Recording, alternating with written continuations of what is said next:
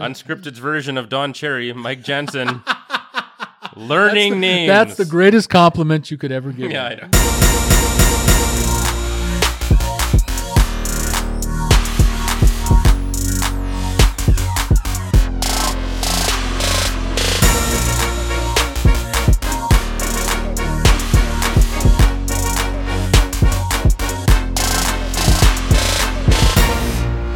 Before we get to our regularly scheduled programming, I love saying that for some reason, here on episode number 431 of Unscripted, our Freeform Friday, Chris has got our Twitter account up and ready to go. I just wanted to brief a great friend of the show and a young man that I really enjoyed seeing again at Chris's birthday party last Friday, good friend Ryan. Ryan, if you're listening, that company that I've been talking about, I'm supposed to talk to them later this week. So keep your fingers crossed. Keep anything that you can cross. Don't go into Bill Peters territory in regard to what you're crossing, but I wanted to update you. You asked about it when I saw you last Friday at Chris's 40th birthday party. And Ryan, you are a classy young man. I enjoyed meeting your wife. She's much smarter than you are. Don't take that the wrong way. You're a smart guy too, but I really found your wife quite engaging and very knowledgeable about the wonderful and wacky world of sports. So I truly enjoyed meeting her, but I just wanted to let you know that I am supposed to be talking with this company later in the week. And I think what will happen ultimately is that January 6th will be the start date, I'm hoping, for this new opportunity, and it couldn't come at a better time. So I thank you for asking last week, and hope you had a safe trip back to Saskatchewan, and it was a pleasure to see you and meet your wife, and thank you very much. Having said that, no, I'm not signing off yet. It is time for Freeform Friday here on this 431st episode of Unscripted. And what we do is when this time comes, I hand the microphone over to the executive producer of Unscripted and let him do the voodoo that he does. And having said that, again, handing the microphone over to the executive producer of Unscripted, Mr. Fluke. Thanks, Mike. Yeah, that'd be a great way to start 2020, a new year, a new decade. You know, that'd be a great way to start. And put about 9 years back on my life. Yeah, that would be really, really nice. Yeah, I remember one time the great Jim Ross was talking about, I forget who it was. It was some guy who wasn't great looking, and he married some hot chick. And Jim Ross's comment was he outpunted his coverage, and that's what I think of with Ryan and Nicole. Because I do need to say this. Chris's family is nothing but class. I had met his father before. I think he is one of the classiest gentlemen I've ever met. His mother was unbelievably kind, and I have to say this. Chris's sister from Edmonton is one of the nicest ladies that I've ever met. She's a very beautiful lady, but she's very smart. And I was almost mesmerized by her because just a very nice lady, very accommodating.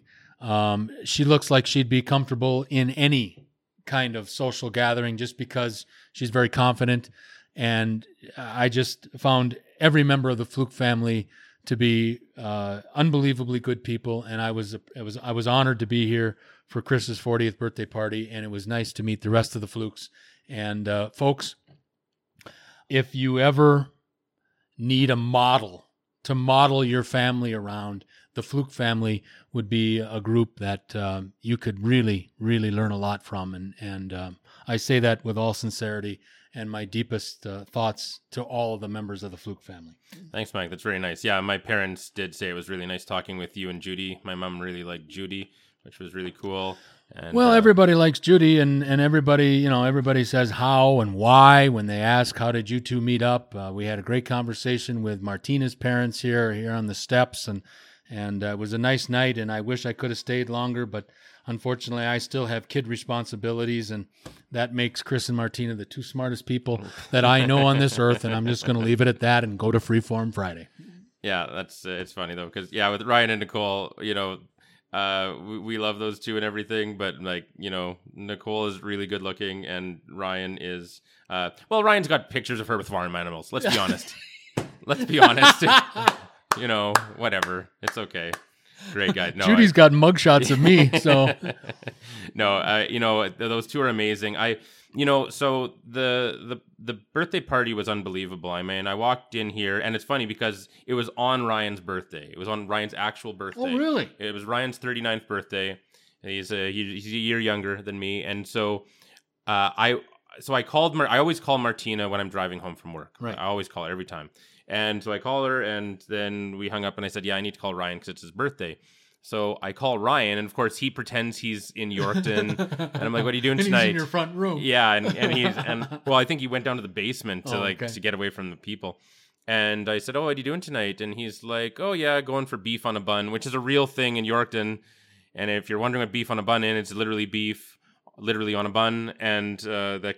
Is it like that crap they serve? I mean, better, but I mean, is it like that crap they serve at Stampede that we always talk about? Probably. Yeah. Beef on, I think. I don't know. I've actually never gone for beef on a bun. So, but anyway, yes. So he's like, oh, going for beef on a bun. I'm like, oh, that's really, that's a Yorkton, Taiwan type of sort of a situation there. But anyway, and then I walk in, and I was shocked that they were here. Like, they made the drive. They drive here a fair bit, and they often have other things to do. They'll go to, Ryan will see if the Kings are in town. He'll watch them, or he'll do something with his motorcycle, or Nicole's got some family here or something, and they'll come up for that. But I was really, really honored and humbled that so many people made the trip from. I mean, I was happy that anybody showed up, even from Calgary, but. I thought if Martina even did pull off a surprise party, not that I thought she'd do a surprise party, I knew she would want to have a birthday party of some kind for me. And the fact that she hadn't engaged me meant I could see her trying to get one. But I recently suggested, I said, you know what I'd like to do? I'd like to go back to Saskatchewan as close to my birthday as possible and get together with my next door neighbor, Jeff, who lives in Saskatoon now, and then have our buddies Ryan and Greg drive up from Yorkton to Saskatoon, and the three of us can hang out for a night in Saskatoon together. And I thought that's what I'd like to do. And when I suggested that to Martina, I said, hey, I'd love to just go and fly out there and see those guys. She said, oh yeah, you should. And the way she said it made me think, oh, well, okay, so this is good. Now she doesn't have to plan a party. Maybe she's had some trouble organizing and getting people together, especially this time of year, always for my birthday. And so I thought that even if she had tried to make a party or a surprise party or anything, she probably maybe had some trouble. And then when I said I'm going to go see those guys, now she's like, oh, okay, well, at least he's getting to do a party type thing that he wants to do. So I was really surprised to come in here and then see Ryan and Nicole had driven 9 hours from Yorkton. My parents had flown in. My sister's family drove down. Not to mention even everyone else from Calgary, Mike and Judy driving from across town. My one friend, Sean, who I hadn't seen in years, Martina got a hold of. And it was just an amazing, humbling night to walk in. And then, of course, Martina's spread on the table was out of control, world class. And it was a really special night, and I'll never forget it as long as I live. And I still have the 4-0 balloons over my shoulder here. And it was overwhelming. I was planning on coming down and just sitting on the couch and doing nothing that night. And so it was really special. And thank you to everyone who came. And it's funny because so Ryan drives all this way, and then now he's going to have to drive 3.5 hours to Saskatoon and back. He and Greg will probably carpool, but I'm like, geez, I'm making the guy drive to Calgary and back, Saskatoon and back. When I asked him to go to Saskatoon, obviously I didn't know about my surprise party. Right, for sure. And he's a real champ for doing that. So I know we bust his balls a lot, but no, he's a really great guy, and really, really honored that he would make one trip for me, let alone two. So I hope we have a really good time in Saskatoon. He also sent me a text saying, I told a guy at work about Unscripted. He said he listened to the most recent one on Spotify. He really liked it, and he's going to listen to a bunch more.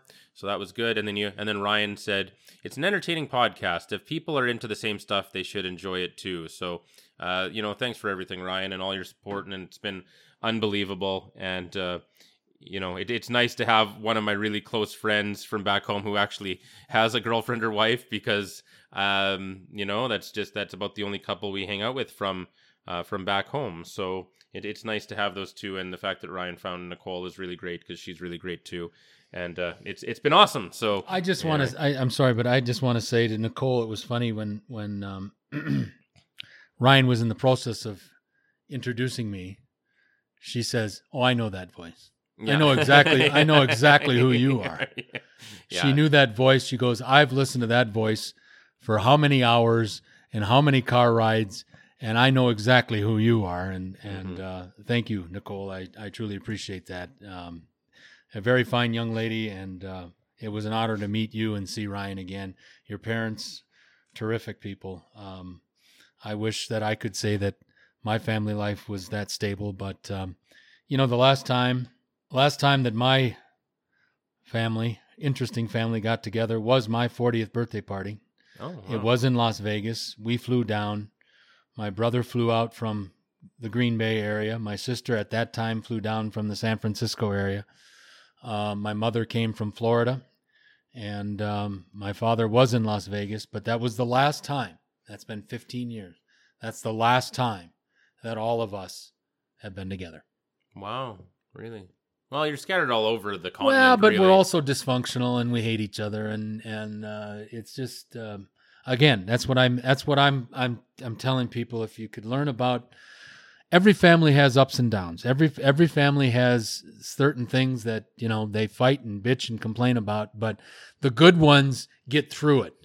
The dysfunctional ones, like my group, we just don't talk about it. And divorce really plays a huge role in because I don't care what you say, when your family is divorced, their sides are taken. I don't care what anybody says. Sides are taken. You can tell everybody to their face that you love them the same, but obviously there are sides taken, and this is what's happened with our group. And it was really fun to be a part of a group where everybody was there and representing. And again, for my group, we haven't been together in 15 years. And I just celebrated my 55th birthday on November 1st. And I haven't seen the whole group together in 15 years. And I don't know when the next time we'll get together. Maybe for 60, we'll do that. Yeah, okay, sure. Let's go for that. I that probably won't happen. My father's 82 and of ailing health, and but we'll see. Let's get on to Freeform Friday before I start tearing up here. Yeah, sounds good. Okay. All right. Well, speaking of people we know, I've got a couple tweets here from Harbons at Harbons, who of course is Unscripted's Vancouver bureau chief, Sean Dode. And it's funny, when I used to live with Sean, and there were five of us living together, and there were two Seans. So we had Brown Sean and White Sean. Oh, okay. Right. Yeah, and so this is Brown Sean. Who okay. So that's who a lot of people. Actually, one of my other friends who lived with us. He's just been Brown Sean. That's what he is. So I know that. These issues take on a real importance and are really close to his heart for sure. So I know we had a great chat in episode 429 about, Bill Peters and, the racism stuff and the Flames and all that. I love that conversation. I'm excited to look back at that episode and listen to it again. But there was one little detail that Sean mentions here that we didn't talk about, and I wanted to get to this because I was thinking about talking about this issue with the Don Cherry thing and some other things. So Sean has a two-part tweet here. It says, "Congratulations to the Flames for doing what's right for them and them alone as an organization and coming to a deal with Peters to resign, thereby allowing them to turn the page and close their investigation, allowing them to sweep racism under the rug, in perpetuating hockey's culture of turning a blind eye to systemic problems instead of becoming a leader and setting an example for others. Treliving refused to say a single word about being a leader or wanting to enact change in the system. Not surprising at all."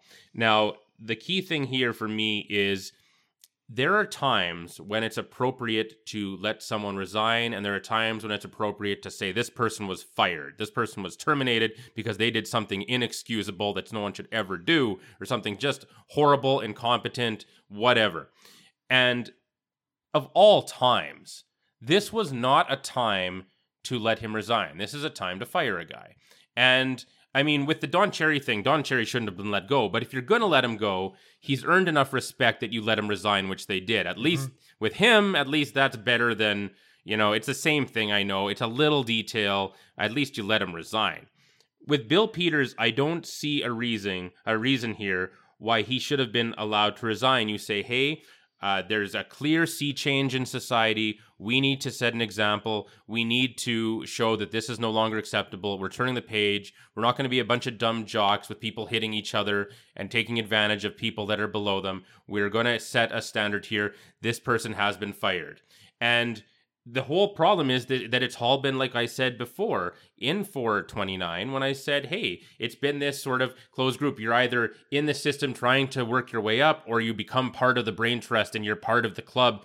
And so this is just seems to be saying, oh, we're still just part of the club. We let our buddy Bill over here resign. We're not going to fire him. He's our buddy. We can't fire him. He's our buddy, right? So it was such an easy little detail for what you call the fry cook here, Mr. Treliving here, to make a proper change. And just, it was such an easy detail. And the problem is, if you can't get the little detail like that right, then nobody's going to have faith in you to fix anything else at all and do anything meaningful. So anyway, your thoughts on letting people resign, especially Bill Peters, as opposed to firing them?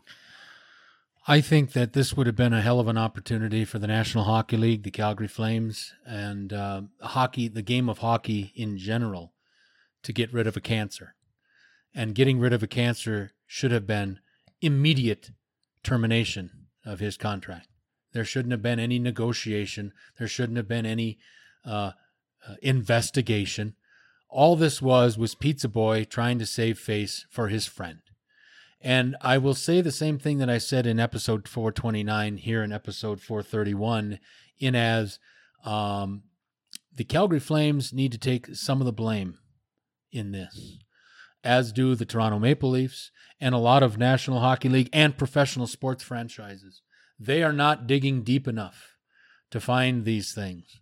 What do you think ultimately this Alou kid or whatever his name is, whatever made him decide to come out and start talking about, I had never heard of this guy. I never knew that he played only 7 games in the Flames organization, and all of a sudden he comes out and just starts this firestorm.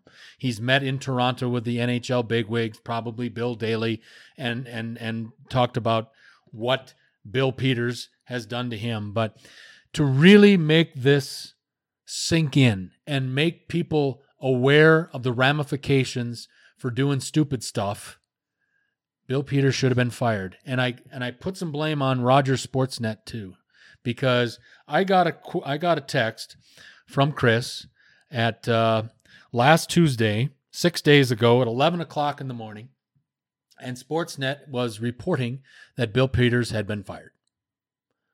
I don't know. This is a network that employs Elliot Friedman, who I think is the best information man this side of Bob McKenzie in the National Hockey League. I think he's a terrific information guy. But I think that, yes, the final thing should have been a firing of Bill Peters. It shouldn't have lasted until Sunday. There should not have been an investigation. There should have been a reprimand for Bill Peters, termination right now. And make Jeff Ward, the associate who was the assistant coach, make him the interim head coach right now. Do not keep this cloud over the Flames, keep this cloud over the National Hockey League. It should have happened last Tuesday when Chris sent me the text saying Bill Peters is fired. That's when it should have happened, not waiting until Saturday at the end of their investigation. This was, again, this is what I always talk about in regard to the Old Boys Network. This was an old boys network in regard to they hired an old boy and they didn't know how to fire an old boy. Mm-hmm. And the Flames need to take some culpability for this, because the Flames, in this case, in my opinion, Chris and I are not Flames fans, but we are life fans. And right here, Chris and I have both been terminated from jobs for a lot less than what Bill Peters did. And nobody thought about our feelings. Nobody thought about paying us out. We were terminated. I was terminated from a hospital bed after having a heart attack that morning. And I certainly didn't call anybody the N-word, or didn't kick anybody in the back, or kick anybody in the head. All I'm saying is that the Flames need to take some responsibility for this, because this firing should have happened as soon as it came out and got into mainstream news early last Tuesday. That's when the axe should have fallen on Bill Peters. Yeah, I think what happened with Akeem Alou is that Akeem Alou, thank you. I think what happened there is actually, again, it all goes back to the Babcock-Marner thing. That story broke, and then he's getting fired, and then I think Akeem Alou just said to somebody about, because Babcock's in the news, and he said, oh, well, Babcock's protege was no better, and then someone's like, oh, what do you mean? Well, yeah, but then he puts it out on social media, and then it's for the whole wide world to see. Yeah, and that's the difference that we're dealing with now versus 30 years ago.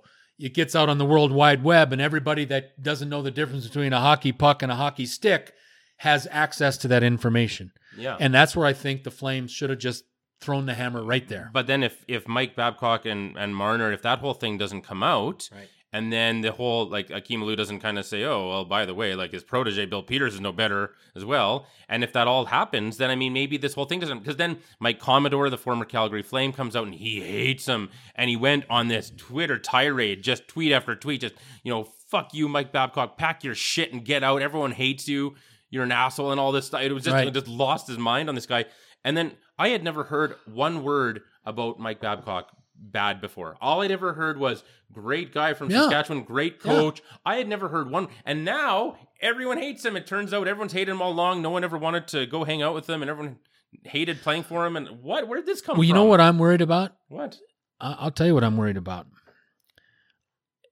You heard me mention in 429 about one of the greatest hockey coaches of all time being Toe Blake. Mm-hmm. And in my personal opinion, because I'm old, but I wasn't around when Toe Blake was in his heyday. But I was around when Scotty Bowman was in his heyday, and I think Scotty Bowman, in my generation, is the best and most complete hockey coach of all time. But what I don't want to see now, my friend, is news about Scotty Bowman or news about, I don't know, Al Don Arbour. Cherry or Al Arbour or your guy in Edmonton, who I think is one of the greatest coaches. I call him Glenn Sather. I don't want to hear stories about these guys now about what they did as ways of motivating their players. I don't want to hear about that crap. What I'm afraid of is that we're going to have a lot of guys that, and I'm in the same boat as you are. I never heard anything bad about Babcock. Yeah, I mean, here's a guy that coached at Lethbridge, has coached the team, the Canadian national men's team to gold medal championships.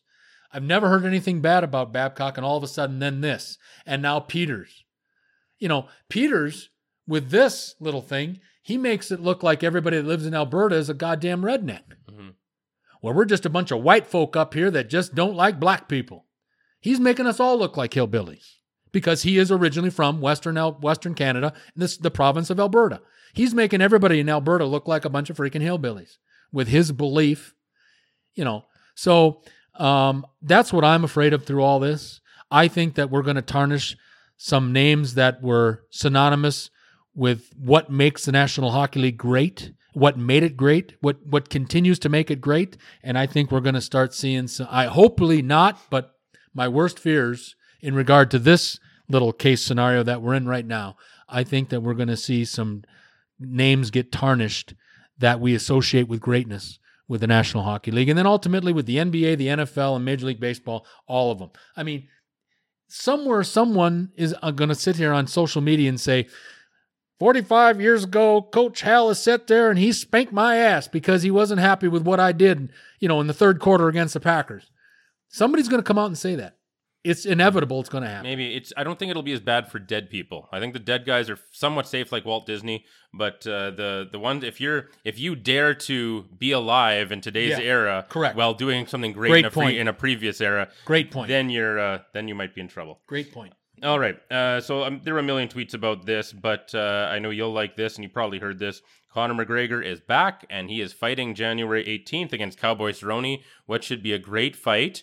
I would expect Conor to win, to be honest, but I mean, this could absolutely go either way. It's really just to get him back and have a fight and, especially hopefully have an exciting one. And it should be good, although Cerrone just seems bigger than him, and I could see him winning too, and McGregor's been away for a while, but McGregor isn't just a big name. He really is talented in there, and he's really good, and it would be the best thing for the sport would be for Conor to win and set up some big fights against Habib, and then of course Habib is fighting in April against Tony Ferguson. That's right, I saw that which too. is that fight should have happened a number of times. It keeps missing. I really hope that happens because, between Khabib being undefeated and Tony Ferguson being one of the scariest people, certainly outside the heavyweight division, that I could ever think of. If there's a great collage like on the internet, and it shows like all of the guys that have faced Tony Ferguson, and every one of them looks like they're dead. Like they all look like they're just like they're from a horror movie and their face is covered in blood. It looks like they've been murdered. Like it's bad. And so Tony Ferguson is a scary guy. I could absolutely see him beating Khabib all the way. Like I might actually go and pick him. I'll think about it a lot more between now and April. I might pick Tony Ferguson to beat Khabib. Tony Ferguson straight up says Khabib is too repetitive, and he basically calls him a one-trick pony. Like Khabib is, I think he's really well-rounded, but he does the same strategy all the time. He has a really good wrestling style, and he tries to make sure his head is always above yours, and he kind of grinds you down. He's like wrestling a bear, and I think Tony Ferguson will be ready for that, and I think I could see him absolutely beating him, and I think that'll be my pick. But anyway, 2 great fights coming up. What do you think about Conor McGregor coming back to the UFC? Well, I think, first of all, for me, I'm excited because that's a name that I associate with the UFC. I am still in my baptism of fire, if you will, in regard to my education to the UFC and the MMA. But you think of the guys, now, we don't know, and correct me if I'm wrong, sir, but we don't know what's going to happen here with a guy that we both like and respect, and that's Daniel Cormier. We don't know what's going to happen with him. We don't know what's happening with Stipe Miocic of Cleveland. That's another name that potentially we may not see on a docket for the UFC here in the near future. We don't know, and we've been out without GSP here the last couple of years or year and a half, whatever it is. He's been out. Dana White needed to score and score big. We know John Jones is not one of our favorite, but he's a name. He's a piece of crap, but he's a name. The UFC has undergone a little bit of a transformation, and they're in a period now where they've lost some of the names that fans like me have gotten associated with. I think it was very important for Mr. White to get Conor McGregor back in the squared circle. I think that's good for the UFC. I don't know much about this cowboy guy. I will study this cowboy guy, but I don't think that Dana White would put Conor McGregor, regardless of what Dana White says, in my opinion, they need each other. And we ultimately, UFC fans, need both of these guys to be kumbaya, I love you, because people want to see Conor McGregor, good, bad, or indifferent, they want to see him fighting again. And I think with not knowing what Cormier is going to do, what not Miocic is going to do, what GSP is going to do, we need to get that name recognition back, and this is a very good and strong start for the UFC. Perfect. Okay, Las Vegas. Were you liking that I got Miocic right? Yeah, you nailed it. You really did. Woohoo! You really did. I've been listening. Unscripted's version of Don Cherry, Mike Jensen. Learning names. That's the greatest compliment you could ever give. Yeah, I know. Exactly. Okay. Las Vegas locally at Las Vegas locally. The first Chick-fil-A inside a casino is open at Golden Nugget, Las Vegas, because waffle fries taste better with a side of sin.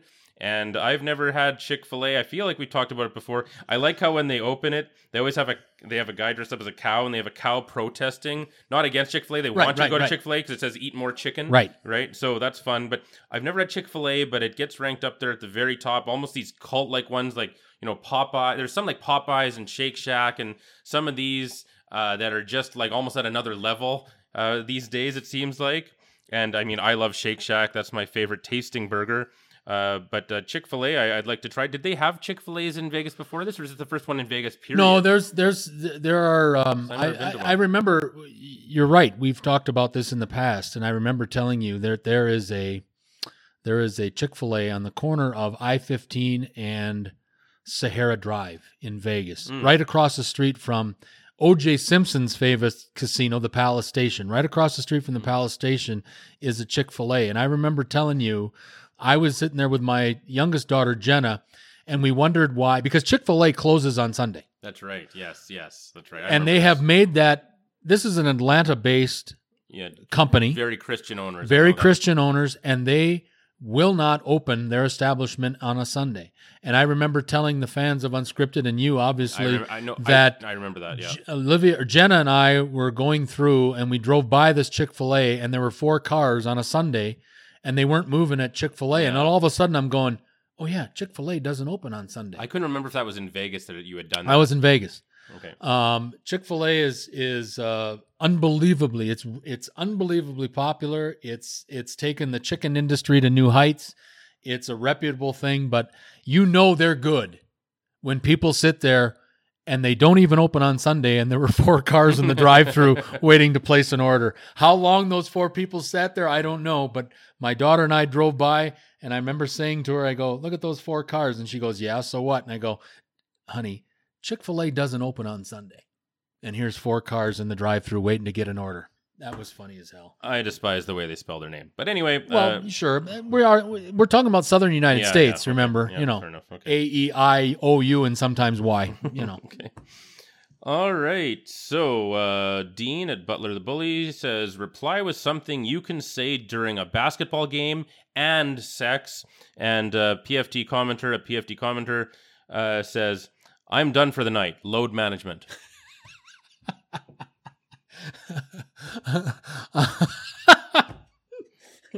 I love that. I hate load management, but I love that. Yeah. I think it's ridiculous. I go back to Jordan.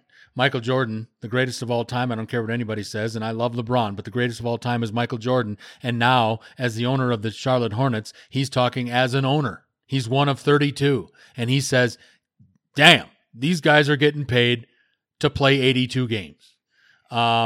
It's funny. I read a thing this morning before I came over here. I talked to you briefly, and I was reading some contracts, and something blurbed on my phone. The LA Clippers, since they have acquired Paul George and Kawhi Leonard, because of load management, have not had a practice together yet this year. They're off to a good start. They're 14-5, 14-6, something like that. Good start. They've put up 150 points twice. They did it last night to the Washington Wizards, who really suck bad. But all that aside, load management is becoming the epicenter of the NBA, and I think it's ridiculous. If a guy's injured, he doesn't play. I get that. But load management is a joke, and I think it's going to lead to some people, fans, that pay big money to go to these games. It's going to burn some fans' ass that they go to a Clippers game and can't watch Kawhi Leonard or can't watch Paul George, or go to a Lakers game and can't watch Anthony Davis or LeBron James, or go to a Bucks game and can't watch Giannis because of load management. One of the things that I'm most impressed about with Giannis, 2 things. First of all, he plays for Milwaukee, which is impressive. Second of all, he wants to play all the time. You can load manage by taking minutes off of their games. Instead of having Giannis go 40 minutes and Milwaukee's up by 40 points, sit his ass down. But at least let the people watch him. If he's eligible to play in the game, at least watch. Let the people watch him play, even if it's just 30 minutes. At least they'll have spent money that they'll felt it was worth spending versus going to a game and watching Giannis or Paul George or Kawhi Leonard or whomever sit on the bench in street clothes. That's ridiculous. Yeah, really. You can't just put him out there even for a few minutes. Wouldn't it just help keep him not rusty as well?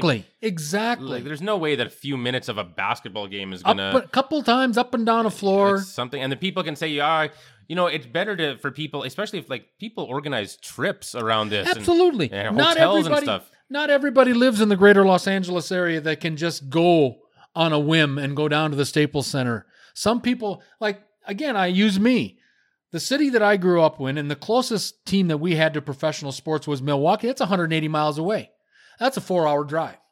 So if you had load management back in my day, I went to a lot of Bucks basketball games because, we liked them and they were good. But if you had load management back at that time, the late 70s, early 80s, I would never have seen Marcus Johnson, or I never would have seen Sidney Moncrief, or I would have never seen Brian Winters play for the Bucks, because there's a great possibility they would have been held out for load management, and that would have really pissed me off. And I think, Chris, to be honest, it would have changed my love of sports. I really do. Yeah, I really do. No, that's fair, absolutely. But it's better for people to go say, well, yeah, I got to see Kawhi. He didn't play that much, but I got to see him, and it's cool. Rather than, oh, they just set his ass load management. I didn't get to see. Yeah, like that's a big difference for the fan experience. So I think that's important. I think that's something. Instead of worrying about this new playoff system in the NBA, I think they've got to worry more about addressing the concerns of load management first before they worry about introducing a new playoff system for the 75th NBA season. I haven't brought that up because we don't know enough about it yet, but supposedly they're talking about a play-in tournament, and I don't know all the parameters, so I like to talk about things I have an idea about. They're very vague right now about what Commissioner Silver is doing, but I think they've got a bigger issue, and that bigger issue is this load management stuff. Yeah. Okay, well, I'm going to do something nice for you and not revoke your Green Bay Packers fan card here because you didn't bring this up and I'm blown away. So FanDuel at FanDuel, happy 36th birthday to Aaron Rodgers. Is he a top 10 quarterback of all time? Yes, no question. Yeah.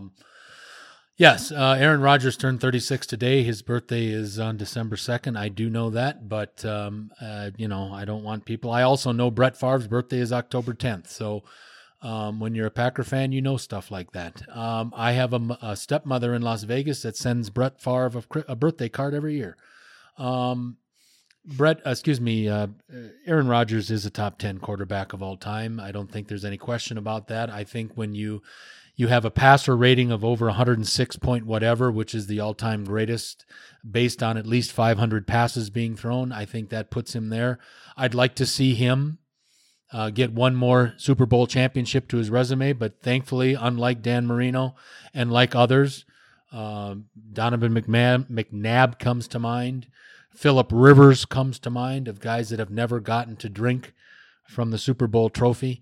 But Aaron Rodgers is a top 10 quarterback just because of the numbers that he's put up and how efficient that he has been. I don't think you have to be a homer like I am to realize that Aaron Rodgers is a pretty special person in the National Football League. Yeah. All right. So, shows a big guy, number 90 for the Packers. Who is that? I'm not sure who that is. B.J. Raji. Oh, it is? Okay. And that happened in 2010. He intercepted a pass from the backup quarterback of the Chicago Bears, and he ran that in about 10 yards for a touchdown, and that was the clincher in the NFC Championship game at Soldier Field in 2010, and that led to the Packers' Super Bowl 45 victory 9 years ago. Nice. Okay, well, the headline is Onion Sports Network at Onion Sports. It says, study links adult male smiling to extremely overweight men scoring touchdowns. Well, the Packers have never replaced B.J. Raji on their defensive front. They have tried with guys like Kenny Clark, Dean Lancaster on the current team. They have never really replaced B.J. Raji. B.J. Raji was one of these guys that retired early. He retired at 29. He retired the year after they won the Super Bowl, or a year or two after they won the Super Bowl, and he had no desire to come back. He was the 9th overall pick in that'd be the 2005 draft. That was the year that Ted Thompson revamped the Packers defense by getting B.J. Raji at 9 and Shampoo Boy at 21 or 26 or something like that. But B.J. Raji retired early. I think he had some health concerns, mainly because of his weight. He was a huge man. And he retired in, I want to say, 2012 or 2013, and he has not sniffed coming back to the NFL. And the Packers have paid for that. There's no question. Okay, Shams Charania at Shams Charania. Clippers guard Patrick Beverley has been fined $5,000 by the NBA for violating the anti-flopping rules for the second time this season. You know what? Patrick Beverley is a hell of a defensive guy. He's always in the running for Defensive Player of the Year, but I think because he lives in Los Angeles, he thinks he's going for an Oscar Academy Award kind of thing. He is the biggest flopper in the NBA, and we are in an era of, we are so protective of our athletes. And I guess rightfully so, but my God, every dime that goes toward that $5,000 fine is well worth it because Patrick Beverley, in my estimation, is the greatest flopper in the NBA. And somebody has finally figured that out, and they're going to make him pay for it because he is a great defensive player. He is a gnat. He's one of these guys that you like on your team, but you don't want to play against him. But this fine is right because this guy he's the biggest flopper out there by far. Brutal. All right, Daniel Negreanu at Real Kid Poker. So awesome. Chant broke out at the Sharks Knights game. Pay your markers. Directed at Evander Kane, yeah. who owes a casino here $500,000. Only in Vegas. Pay your markers. I'm surprised on two things there. That whichever casino he was in, and I don't know if they have mentioned the one of the 76 Las Vegas area casinos that he was frequenting, but I'm surprised once he didn't pay the first a couple $100,000, why they keep giving him markers. But this needs to be rectified soon, and there needs to be penalties if I'm surprised that the National Hockey League, and really surprised by the casino that they didn't step in and stop the markers once it got to six figures. To let it continue going on and on means two things. A, he's a lousy gambler, and B, he's even worse at managing his finances. Well, it looks like it's our favorite casino, the Cosmopolitan of Las Vegas. Really? Yeah. This place is, I like this I place. love the Cosmo. Oh, it's our favorite place, right, Martina? Yeah, exactly. I love the Cosmo. Oh, plus it doesn't let O.J. Simpson in. Bans O.J. Simpson. That's the best part. Calls out Evander Kane for being a dumb idiot. Who owes money and doesn't pay his debts and runs away. Oh man, Cosmo is just the best. Balconies, in non-smoking. Vegas, non-smoking. I love it. Has a David Chang Momofuku restaurant. What else do we love about the Cosmopolitan? We've never gotten to eat at Egg Slut, but I mean, it's the best name, and then it's always lined up until 2 p.m. when you don't feel like breakfast anymore. Right. What else do you like about the Cosmo? No. Okay, she's camera shy or microphone shy, but well, we are too. Yeah. Anyway, love the Cosmo, but yeah. Evander Kane, pay your mark. What the fuck? I don't get that. Markers. Well, but again, know your limitations, and I am surprised that the Cosmo allowed this to go on. I really am. Well, it's an NHL. Well, I get that, but still, this isn't good advertising. Not only for the National Hockey League, but it's not good for Cosmo either.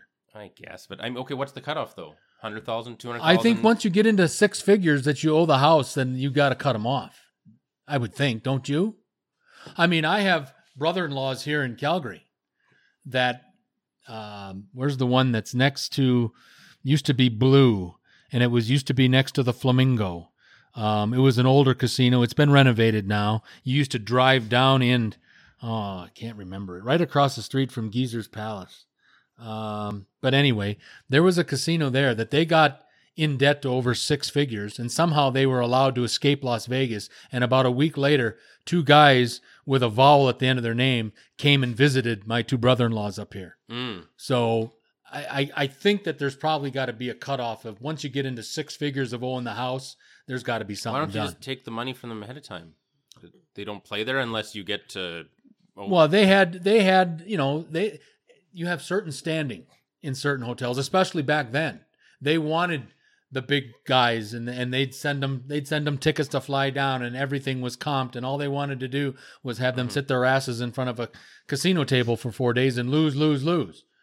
But somehow my two brother-in-laws got out of Vegas and got up here, and again, a couple days later, a couple guys with a vowel at the end of their last names visited them, and surprisingly, they got the money that they were owed. Wow. Okay.